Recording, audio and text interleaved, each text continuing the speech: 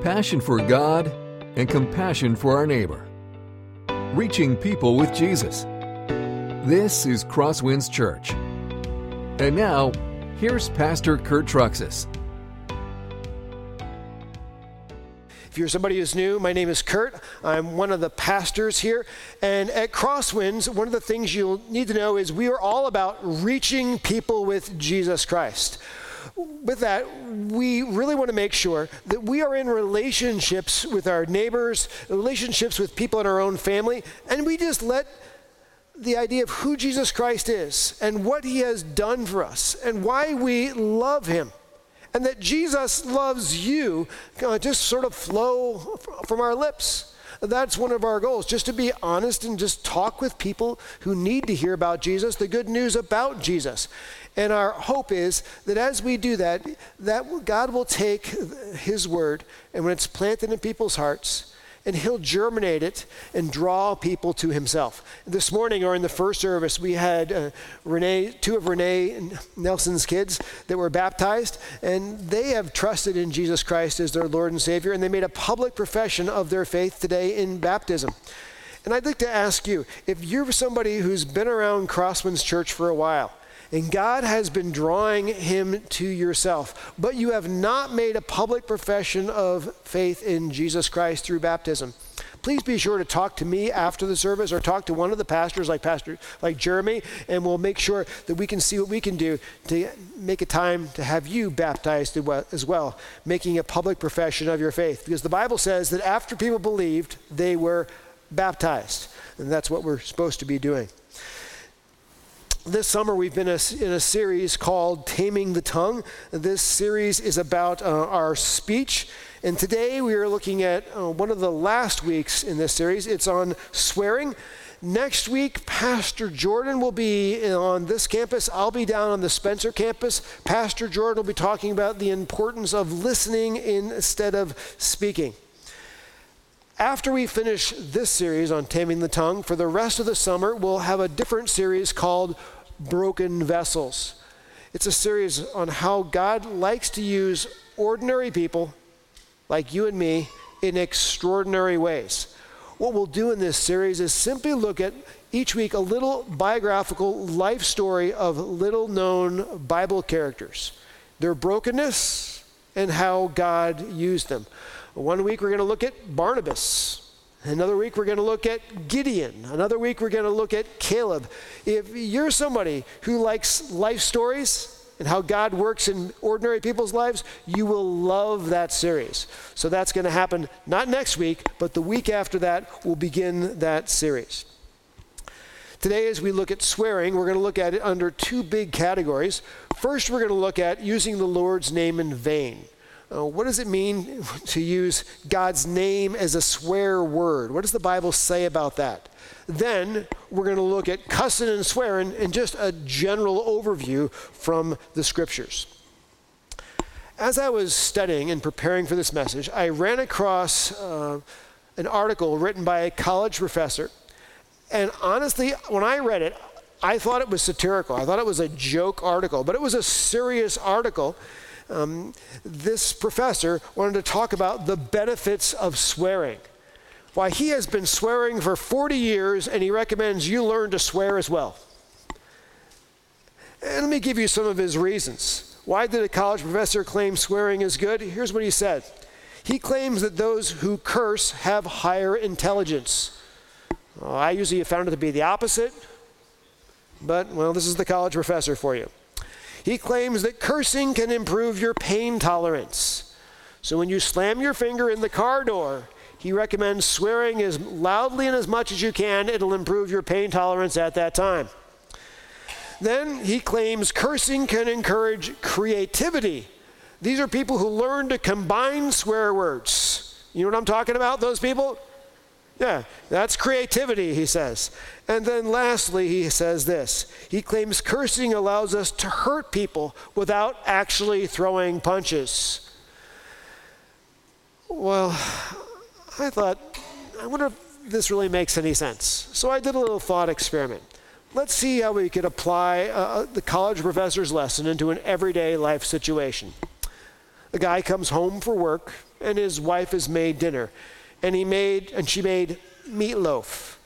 And he's not a real fan of meatloaf. So he applies what he learned at college. So he begins to curse and swear at his wife over her cooking. Of course, she is instantly taken back and says, "How are you saying those kind of things to me?" And then he brings out his college lesson. "Well, the reason I'm swearing at you is because I'm obviously of high intelligence. Not only that, but it helps me deal with the pain tolerance of eating your cooking. In addition, it shows I'm a very creative person, and also it's allowing me to hurt you without throwing punches." How well do you think that's going to work out?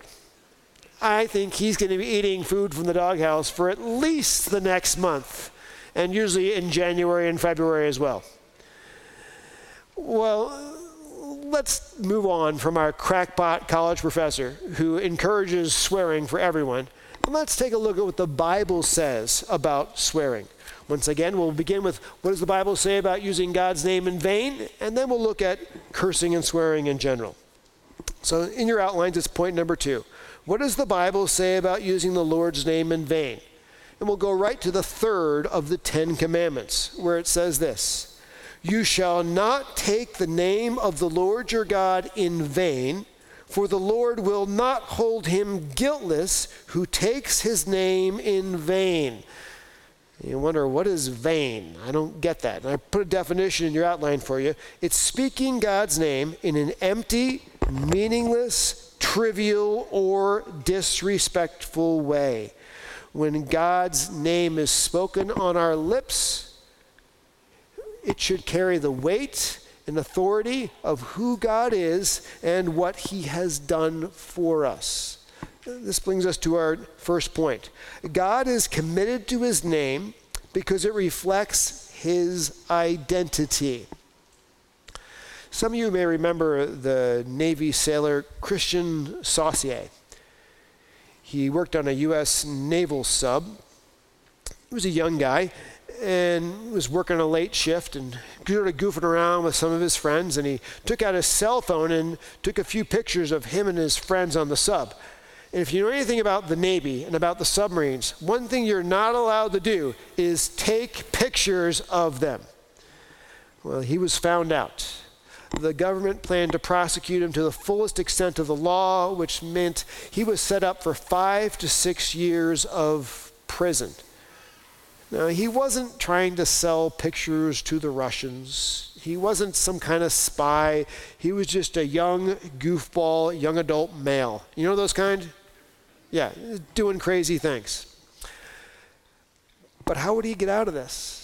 He was going to lose being able to be with his wife and children for 5 years. There's only one possible way. It's a Hail Mary pass in this situation. It's called a presidential pardon. And President Trump, who was in office at that time, took up his case. President Trump wrote a presidential pardon for Christian Saucier after he had already served 1 year in jail to return him to his family. Go ahead and put that up, that picture of him. That was on the news. Now, when he was interviewed after learning that President Trump had given him a pardon, there were tears running down his face. He was choked up and could barely talk because he was so overwhelmed by how good the president had been to him. I'll tell you one thing. Today there's a lot of people who speak real negatively about President Trump, and that's not a President Trump thing. There's a lot of people who speak negatively about every president, but he will never, ever speak negatively about President Trump. He can't say his name without choking up because that man saved his life. We're not saved his life literally, but at least 5 to 6 years of his life. I thought about this. If he cannot say President Trump's name without giving it honor and respect, what about us in the name of God and the name of Jesus Christ? President Trump only saved him from 5 or 6 years of prison. Our God saved us from an eternity in the lake of fire that we justly actually deserved. All President Trump had to do was write his name on the bottom of a piece of paper to give him a presidential pardon. You know what our God had to do? He had to send his own son who had to leave being with the Father. He had to humble himself to take on a human body forever. He had to die voluntarily on a cross, dying one of the most vicious deaths ever created by man. Not just a vicious death, but becoming sin for us. He suffered an eternity of God's wrath against sin in space, in time, while on that cross for you and me. It is inconceivable that we would ever speak the name of Jesus or the name of our God in a casual way or a disrespectful way. It is inconceivable that we would ever use the name of Jesus as a curse word. Isn't that true? The next point. God is committed to protecting his name and expanding his reputation, the Bible tells us. Psalm 138, verse 2 says, "For you have exalted above all things your name and your word." We often think that God is committed to the preservation and the exaltation of his word, the Bible, but he's also committed to the preservation and exaltation of his name. That is not because God is an egomaniac, but because God deserves incredible respect, and his name deserves respect because of who he is and what he has done. Remember, it was God the Father who willed everything that is in existence today, but it was Jesus the Son who created everything that is in existence. That's down to the smallest electron that we see with an electron microscope. That's to the biggest parts of the universe that we can barely begin to fathom with a huge telescope. Jesus created all of it. Not only that, but the Bible in the book of Colossians tells us that Jesus holds the entire universe together moment by moment. If that's who Jesus is, and that's what Jesus does, it is inconceivable that we would ever speak his name casually or disrespectfully or as a curse word. And God is committed not just that his name should be revered, but that he would even grow the honor and fame of his name in our lives and in this world. One way we see that is in the Exodus. We know the Bible tells us that God chose to harden Pharaoh's heart so he wouldn't let God's people go. And the reason he did that was so God would have to do greater and greater plagues on Egypt to make a greater name for himself. Exodus 9:16 says this, "But for this purpose I have raised you up," speaking about Pharaoh, "to show you my power, so that my name might be proclaimed in all the earth." God says, Pharaoh, your heart was going to stay hard, so I can really beat the tar out of you, so everyone will know the greatness of who I am and what I have done, and I am far greater than any of the gods of Egypt. The gods of Egypt don't even hold a candle to me. In fact, we go 40 years later to a new generation, to a new place, to the land of Canaan, when God's people are going into the promised land. And what do we read in the book of Joshua? The Canaanites said this, "For we have heard how the Lord dried up the water of the Red Sea before you when you came out of Egypt, and what you did to the two kings of the Amorites who were beyond the Jordan, to Sihon and Og, whom you devoted to destruction. And as soon as we heard it, our hearts melted, and there was no spirit left in any man because of you. For the Lord your God, he is God of the heavens above and on the earth beneath." God's name was made famous. They remembered what happened in the Exodus, and they were afraid of God because they knew that the God of the Israelites was indeed the true God of the universe. So God is committed that his name and the reverence of his name would be actually grow on this earth. Continue. The idea of God's name and his reputation growing on this earth, it's actually part of the Lord's Prayer. I am to pray that God's name will be spoken with respect. Matthew 6:9. "Pray then like this, Our Father in heaven, hallowed be your name." The first part of the Lord's Prayer is that we would pray that God's name would be given the reverence and the honor and respect that it is due when it is spoken. By the way, if God's name is given honor and reverence and respect on this earth, the identity of God and who he is better communicated on this earth. It's inconceivable that God's name would ever be used as a swear word, especially by his people. Here's another one. God promises to punish those who speak his name disrespectfully. On social media today, God's name is used disrespectfully all the time. And little text messages that people send back and forth. There's all those 3-letter words that includes God's name in it, like OMG, oh my God. And if you're a young kid, it's so easy to just be cool and to fit in with your friends and to use God's name in a disrespectful, dishonorable way, because that's what your friends do. But you need to know, speaking God's name casually and disrespectfully is a big deal because of who he is and what he has done for us. What did it say in the 3rd commandment? For the Lord will not hold him guiltless who takes his name in vain. So, well, what happens if somebody uses God's name casually and disrespectfully? Let's look at it in the Old Testament. Leviticus 24. Now an Israelite woman's son, whose father was an Egyptian, went out among the people of Israel. And the Israelite woman's son and a man of Israel fought in the camp. And the Israelite woman's son blasphemed the name and cursed. Then they brought him to Moses. His mother's name was Shelomith, the daughter of Dibri of the tribe of Dan. And they put him in custody till the will of the Lord should be clear to them.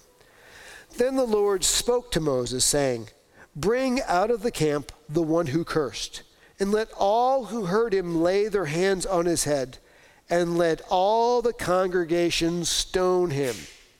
And speak to the people of Israel, saying, Whoever curses his God shall bear his sin. Whoever blasphemes the name of the Lord shall surely be put to death. In the Old Testament, using God's name as a curse word was a death penalty offense. God was very committed that his name should be spoken with honor and reverence and in a dignified way. I would say the same thing to you. If you happen to overhear people talking about you and they're laughing about you or they're using your name in a disrespectful, dishonorable way, does it hurt you to hear that? Imagine how it hurts the God of the universe who created everything, who gave us life, and Jesus Christ who died for us. Imagine what he feels like when his name is used as a curse word.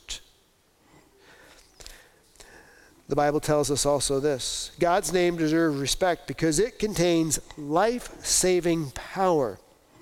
Acts 4:12, for there is salvation in no one else, for there is no other name under heaven given among men by which we must be saved. Or Romans 10:13, for everyone who calls on the name of the Lord will be saved. Right now, in your heart, if you call out to Jesus Christ and ask Jesus' death on the cross to pay for your sin, and you ask Jesus to be in charge of your life, he will save you eternally.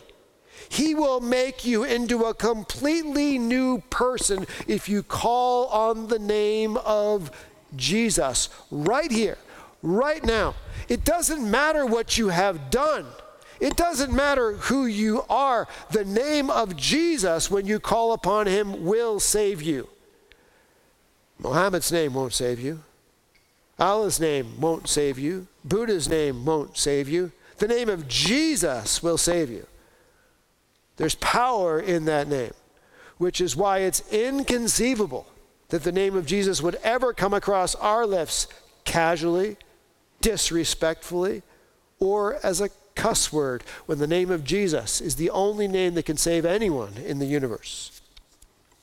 Acts 16:18 says this, Paul, having become greatly annoyed, turned and said to the spirit, I command you in the name of Jesus Christ to come out of her. And it came out of her that very hour. Folks, the name of Jesus is so powerful that it sends demons running. My daughter, she traveled with some teams from the mission teams from the church to Haiti. And she was in Haiti where they have witch doctors and all kinds of dark occultic stuff. And there are times that she said, I really felt oppressed. And I feel like I could feel that kind of presence around me. I'd never experienced it before. She said, I just kept calling out to Jesus. Jesus, I claim your name. Jesus, take this away. And she says, I had peace and I made it through. Because at the name of Jesus, the demons run. Which is why it's inconceivable that we would ever speak the name of Jesus casually, disrespectfully, or as a swear word. Oh, friends around us may say OMG. They may use Jesus Christ as a cuss word, but it would never, never be something that we would do because we know who Jesus is. We know what he has done, and we know the power that is contained in that name. Now, this morning, I would assume that most of us here are not struggling with using the name of Jesus or the name of God as a cuss word. I assume that just maybe it's something we already know. I'm just reinforcing that. But let me go into something that maybe some of us do struggle with. That is sometimes using God's name, at least with humor, casually or disrespectfully. I should be careful when using God's name in humor. Today, there are a lot of creative clothing companies out there who are trying to find fun ways to market to people, and they use the name of God, the name of Jesus Christ in that marketing. But I think when they do that, sometimes they lower the value and significance of the name of Jesus. Let me show you this soccer shirt. Jesus saves. Well, that's true. The soccer goalie saves the soccer ball. And I don't think the person who made this shirt is intentionally trying to be disrespectful to Jesus Christ. But I think we need to realize that's sort of trivializing Jesus. It's making too little of Jesus. Jesus is the one who created the entire universe. Jesus is the one who died on the cross. Jesus is the one who took us from the lake of fire to make us the most blessed beings in the universe. Reducing Jesus to a little Jesus Saves soccer goalie with a goatee on a shirt is sort of inadvertently disrespectful to who he is and what he's done. Do you understand where I'm going with this? I'm not saying the guy who did the shirt is trying to be disrespectful, but he is being disrespectful. I'd be careful about those things. I'll give you another shirt. Here's a Budweiser. The King of Kings is now the King of Beers. I know the guy who made this t-shirt is trying to connect with culture. He's trying to be funny. He's trying to be cute. But Jesus is the King of Kings. Jesus is the one before whom every knee shall bow, before whom every tongue shall confess that Jesus is Lord. But on that day, if someone is wearing the Budweiser t-shirt as they're kneeling before Jesus Christ, the King of Kings and the Lord of Lords of the universe, I think they will regret wearing that t-shirt because it trivializes him. It makes him too little. So I would just say, when it comes to not using the Lord's name in vain, yes, we don't use Christ or the name of God as a swear word or cuss word, but be careful in Christian marketing about how we may trivialize the name of Jesus and the name of our wonderful Lord. Let's move on to the next section. What does the Bible say about curse words? We're looking at cursing in general. We'll read Ephesians chapter 5, 5 through 6. But sexual immorality and all impurity or covetousness must not even be named among you, as is proper among the saints. Let there be no filthiness, nor foolish talk, nor crude joking, which are out of place, but instead let there be thanksgiving. For you may be sure of this, that everyone who is sexually immoral or impure or who is covetous, that is an idolater, has no inheritance in the kingdom of Christ and God. Let no one deceive you with empty words, for because of these things the wrath of God comes upon the sons of disobedience. Paul is writing to the church in Ephesus. Paul planted the church at Ephesus, and you need to know the culture of the city and the identity of it. It is a port city.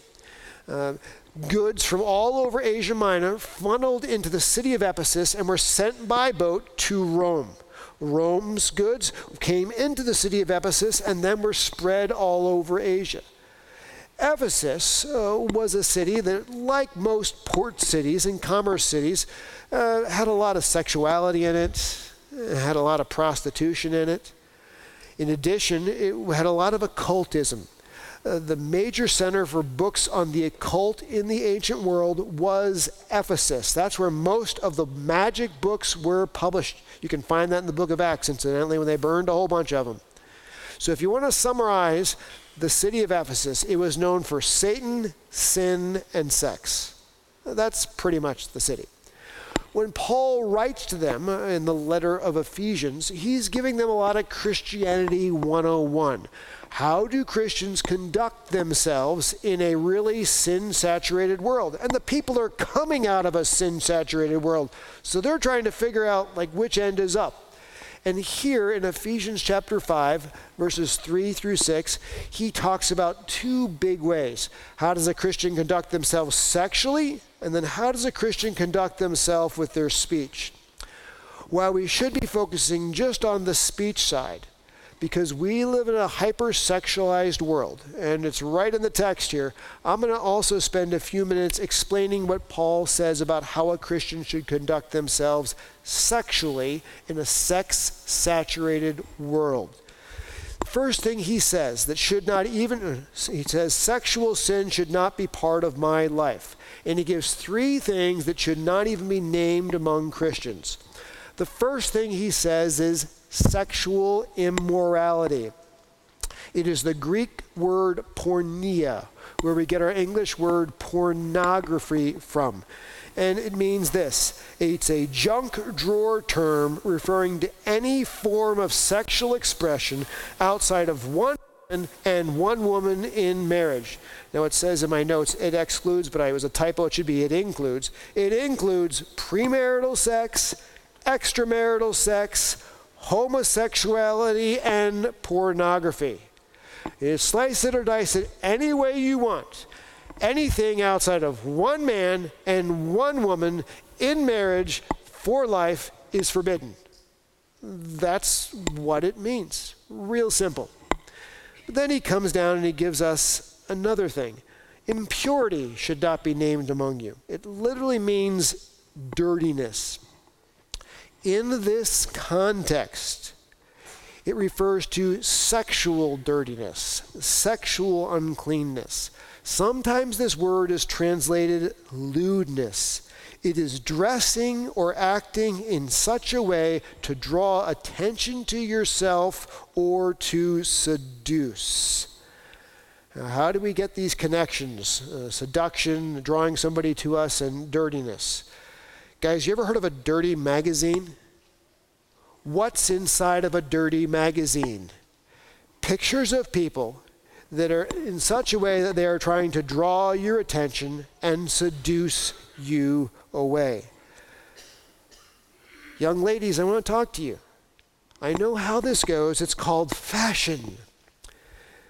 Well, ladies, that miniskirt that is so incredibly short, that's not a miniskirt. That's a belt. Okay? You say it's fashion. No, it's seductive. The more fashionable things are, the less clothes you actually have. That's not what it seems like. But you know what happens when you dress in those things and you walk into a room with those things. You're the center of attention in the room. Everyone's looking at you. And the guys who actually have some kind of sense of purity are trying to look away from you. And Paul says that kind of conduct, sexual dirtiness, lewdness, seductiveness, should not even be named among Christians. That's not the way we conduct ourselves around other people, trying to become the sexual center of attention. And then he says this, covetousness should not be named among us. We know covetousness is a burning desire to have what is our neighbor's. But in context, this is, I think, referring to sexual covetousness, which is allowing ourselves to lust after someone else that is not our spouse. This is somebody allowing themselves to fantasize about somebody else's wife. This is what's called pornography. Guys, God wants you to get married, and then he wants you to pour your sexual passion out exclusively in one place to your spouse and to your spouse alone, and not spend your time coveting over or longing over or lusting over a different woman that is not your wife. That's sexual covetousness. That should not even be named among Christians. Now, most of the world, when we hold up these kind of standards, one man, one woman in marriage alone is the only form of sexual expression. You're not supposed to live together before you get married. You're not supposed to be intimate before you get married. You're not supposed to be dressing seductively. You're not supposed to be lusting after other people from the opposite sex. When we say those kind of things, that's completely foreign in our world. Yet this is what Paul said is the standard of sexuality for Christians. And folks, he's not trying to take away the fun from your life. He's trying to bring Christian joy and happiness to your life. You'll be much happier if you save yourself for marriage and then stay in marriage when it comes to your sexuality. Can I get an amen for anyone who's married? Right?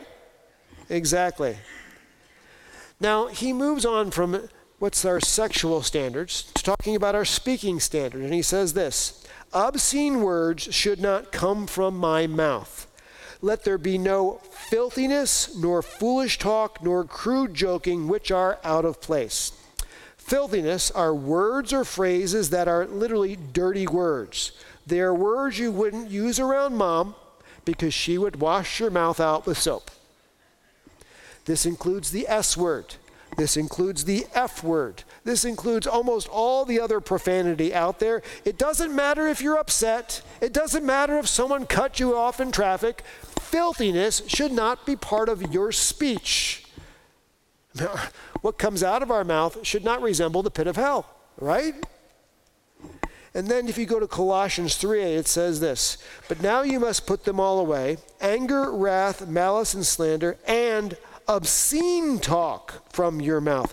Different Greek word. Ephesians talks about dirty language. Colossians talks about obscene language. This is like the sexual language. You know what I'm talking about? Where somebody uses some kind of sexual expression all the time.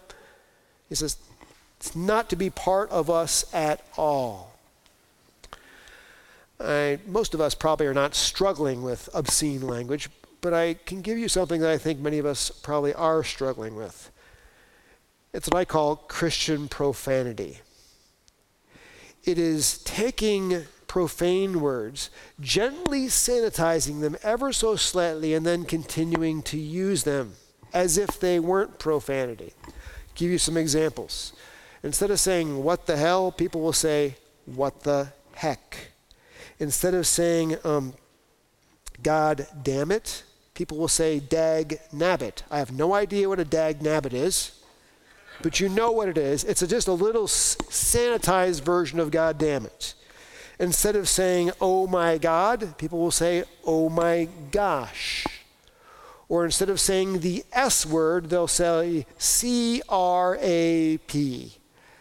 And they'll say, look, I didn't swear. I can use these words all day long and these phrases all day long. Well, let me tell you the way it works. To every other person on the street, you might as well have sworn. They cannot tell the little subtle differences where you say dag, or you say dag nabbit, or oh my gosh. They cannot tell those little subtle differences. So I would just really recommend you sanitize from your life even the Christian profanity. It is not honoring to God, especially when you get later in this morning's lesson. Our words would be filled with thanksgiving. Our words would be building others up, not getting as close to profanity as possible without actually saying it. The next thing he says this is foolish words and actions should also not characterize my life. Let there be no filthiness, nor foolish talk, nor crude joking, which are out of place. Foolish talk means silly talk. In Greek, it's morologizomai, or morologos. It literally means stop speaking like a moron. That's a literal translation. The words that come from our mouth should not be wasteful words, should not be pointless words. Our words should be giving life, not taking life. They should be positive things, not pointless things. Very intentionally, we should speak that way. I wondered, how could I illustrate this for you guys? And what came to mind is some stuff I've seen on YouTube. You guys watch YouTube on occasion? Any YouTubers? Okay, it's cheap TV, no subscription necessary. On YouTube, there's this guy called Whistlin' Diesel. Anybody know Whistlin' Diesel? Okay, you guys are no fun. Whistlin' Diesel takes super expensive trucks, super expensive cars, and in one episode, he drives them through mud. He just totally trashes them, and he gets it all on video because people like watching him trash $100,000 cars. One of his recent ones was trashing a $400,000 Ferrari in one episode, just destroying it. And of course, he gets lots of views and he gets lots of money out of it. But personally, I'm like, that's acting like a fool. Your whole life is about destroying things, and just people watching you on video after you destroy things. That's living like a moron. Oh, it was just the Greek, sorry. But it is. It's foolishness. But there are other examples. Like on YouTube, there's another guy called Mr. Beast. And I can't say I have watched all of Mr. Beast's videos, but what he decided to do with his channel was to go out of his way to help people and do good things for people. In fact, what he decided to do in one of his recent videos was to give sight to over 1,000 people. He paid for it himself. And here's the video about it. The gift of sight for not just one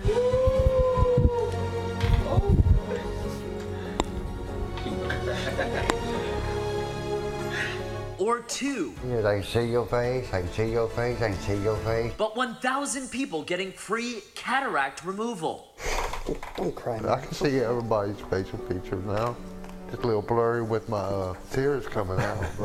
The surgery is paid for by Jimmy Donaldson, better known online as Mr. Beast. They can't see, but we have all the technology to fix it. Yep, half of all the blindness in the world is people who need a 10-minute surgery. The most followed individual on YouTube, teaming up with ophthalmologist Jeff Levinson in Jacksonville, Florida. Dr. Levinson's Gift of Sight program provides free cataract surgery to uninsured patients who are legally blind due to cataracts. Everything looks so more clear. Yeah. To make this day even more special, since you're about to graduate high school and go to college, we wanted to give you $50,000 to put towards college. Giving back has been important to Mr. Beast since he first started making money on YouTube. I just got my first brand deal for $10,000. And I just gave it away. So I did. I got it, and then I went outside and I gave it to a homeless person. Nearly half the population with curable blindness doesn't have access to this surgery. So I wanted to provide this to as many people as possible. The video racking up more than 40 million views in less than a day. The #1 trending video on YouTube over the weekend. You know, so many people think this, people on YouTube are it's just all Drama, yeah. Exactly. Silliness, yeah. And you guys are focused on so many good things. Which is something I would like to add. Like, most creators, I've messaged thousands, and almost every single one of them was like, yes, how can I help? They weren't like, what's in it for me, or I don't know. They're genuinely, I was shocked.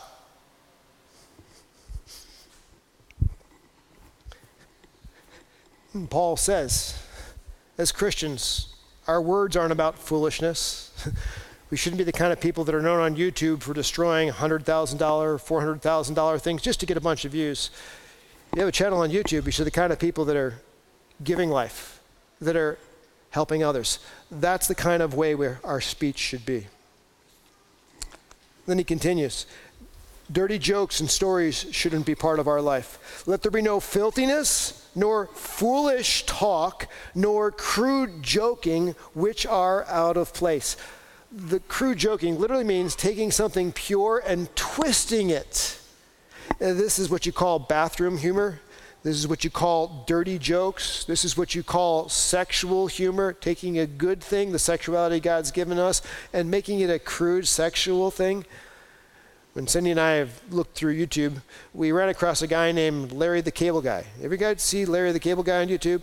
I mean, I'll tell you, you guys know him. He's funny.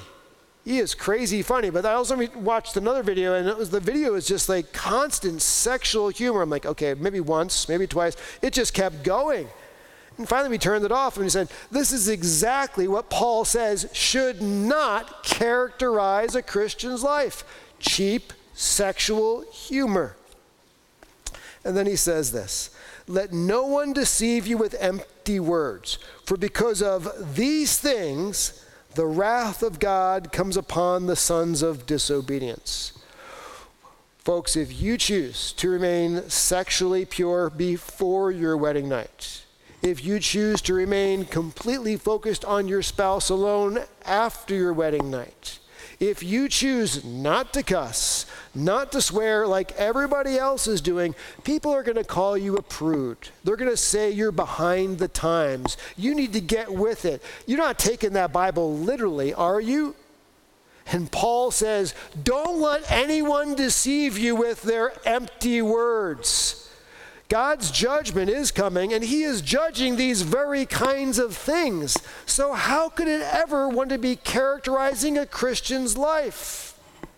Now, does God forgive us for our sin? Yes, he does. But we shouldn't be continuing in these kind of sins.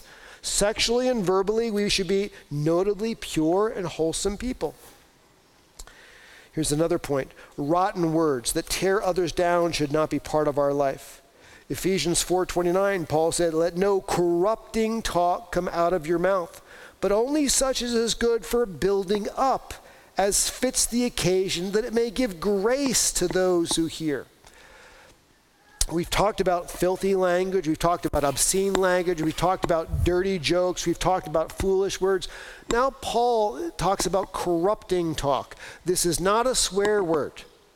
Corrupting is a word that literally describes rotten fruit. Let the words that come out of your mouth not be the kind of words that cause rot and decay in someone else's life. Let the words that come out of our life build people up, not tear people down. May our words give grace to those who hear. You and I know people that are Christians that they may not cuss, they may not swear, but I'll tell you, they love to complain about the traffic, they love to complain about the weather, they love to complain about their neighbors, they love to complain about their dinner. There's always something negative, rotten, or corrupting coming out of their mouth. And Paul says that's not the way our speech is to be. Our speech is to be notably different. It's not just the obscenities that are missing, but it's the positiveness that is present. That is how we are markedly distinctive in this world. Here's another one. I am to love my enemies, not curse them. Bless those who persecute you. Bless and do not curse them. But I say to you, love your enemies, do good to those who hate you, and bless those who curse you. Pray for those who abuse you. When it comes to our enemies, we would think, now that's the time where I can finally cuss somebody out. Let them know what I really think. Yet the scriptures say, no, we don't even curse our enemies. We love our enemies.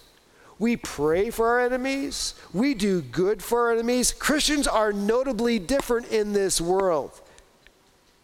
Could you imagine what would happen in the government if people started actually praying for one another, blessing one another, doing good for one another, instead of slandering, slamming, and undermining each other, you know they might actually get something done, right?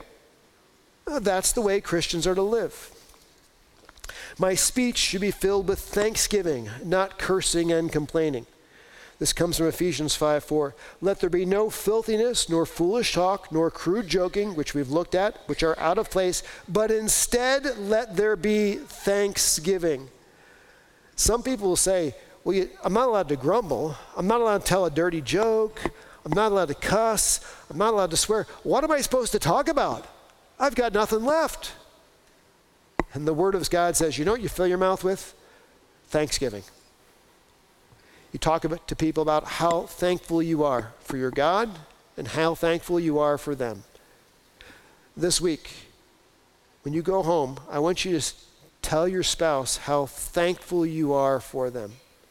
I want you to tell your children how thankful you are that God gave them to you.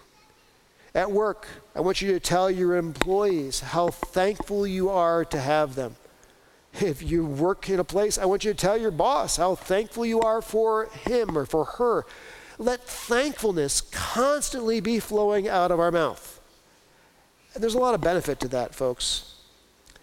If what's flowing out of our mouth is cursing, grumbling, complaining, at the end of the day, we will not be a happy person. But if we've learned to give thanks in every circumstance, we're a much happier person in every circumstance because we've learned to be a thankful man and woman.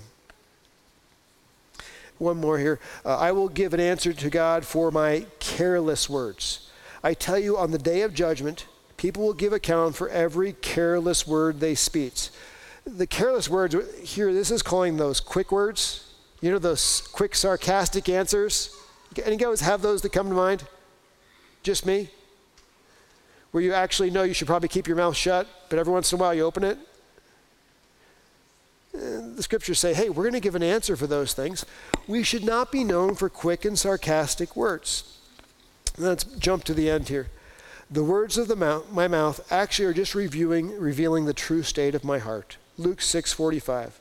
The good person out of the good treasure of his heart brings or produces good, and the evil person out of the evil treasure produces evil. For out of the abundance of the heart, his mouth speaks. When you leave today, I know that some of us will say, well, I need to try harder to have my speech become more pleasing to Jesus. Because there's a lot of things that I learned from the scriptures that need to change about my speech. But the answer, folks, is not trying harder. The answer is pursuing Jesus more. Because when Jesus is on the throne in your heart, when you're walking faithfully with him, he will automatically change the way you speak. This week, I don't know, are you reading your Bible? Maybe if you're not, I will make a challenge for you. Choose one chapter a day, just 4 or 5 days a week to get started. Now, take the book of Ephesians. It's got lots of good stuff in it. Start there. Make some time to pray. You're like, I'm too busy. I don't know when to pray. Well, when are you driving to work? Keep the radio off. Talk to God in the car, because finally you're actually alone. Take that time to talk to him. And then be regular in Christian community. Be regular in church, not just where you attend a church, but actually where you get to know other Christians in a church. And you'll find God uses one Christian to sharpen another to follow harder after him. So this morning, we looked at what does the Bible say about using God's name in vain. We would never use God's name casually or disrespectfully after we know who he is and think about what he's done. But in addition to that, the words of our mouth, which flow out of our hearts, should always be words that are not cussing and swearing when we're angry, but they should be words filled with thankfulness and gratitude to God and for the goodness of what he's done for us. Let us pray. Heavenly Father, we ask that you would forgive us for the times that our mouths have spoken things that are not pleasing to you, which is all too often, Heavenly Father. This week, may the words of our mouth and the meditations of our heart be acceptable in your sight, O Lord, our rock and redeemer. And all God's people said, amen. This has been a presentation of Crosswinds Church. A complete archive of sermons can be found online at crosswinds.tv. Thank you for being with us, and may God continue to enrich your life.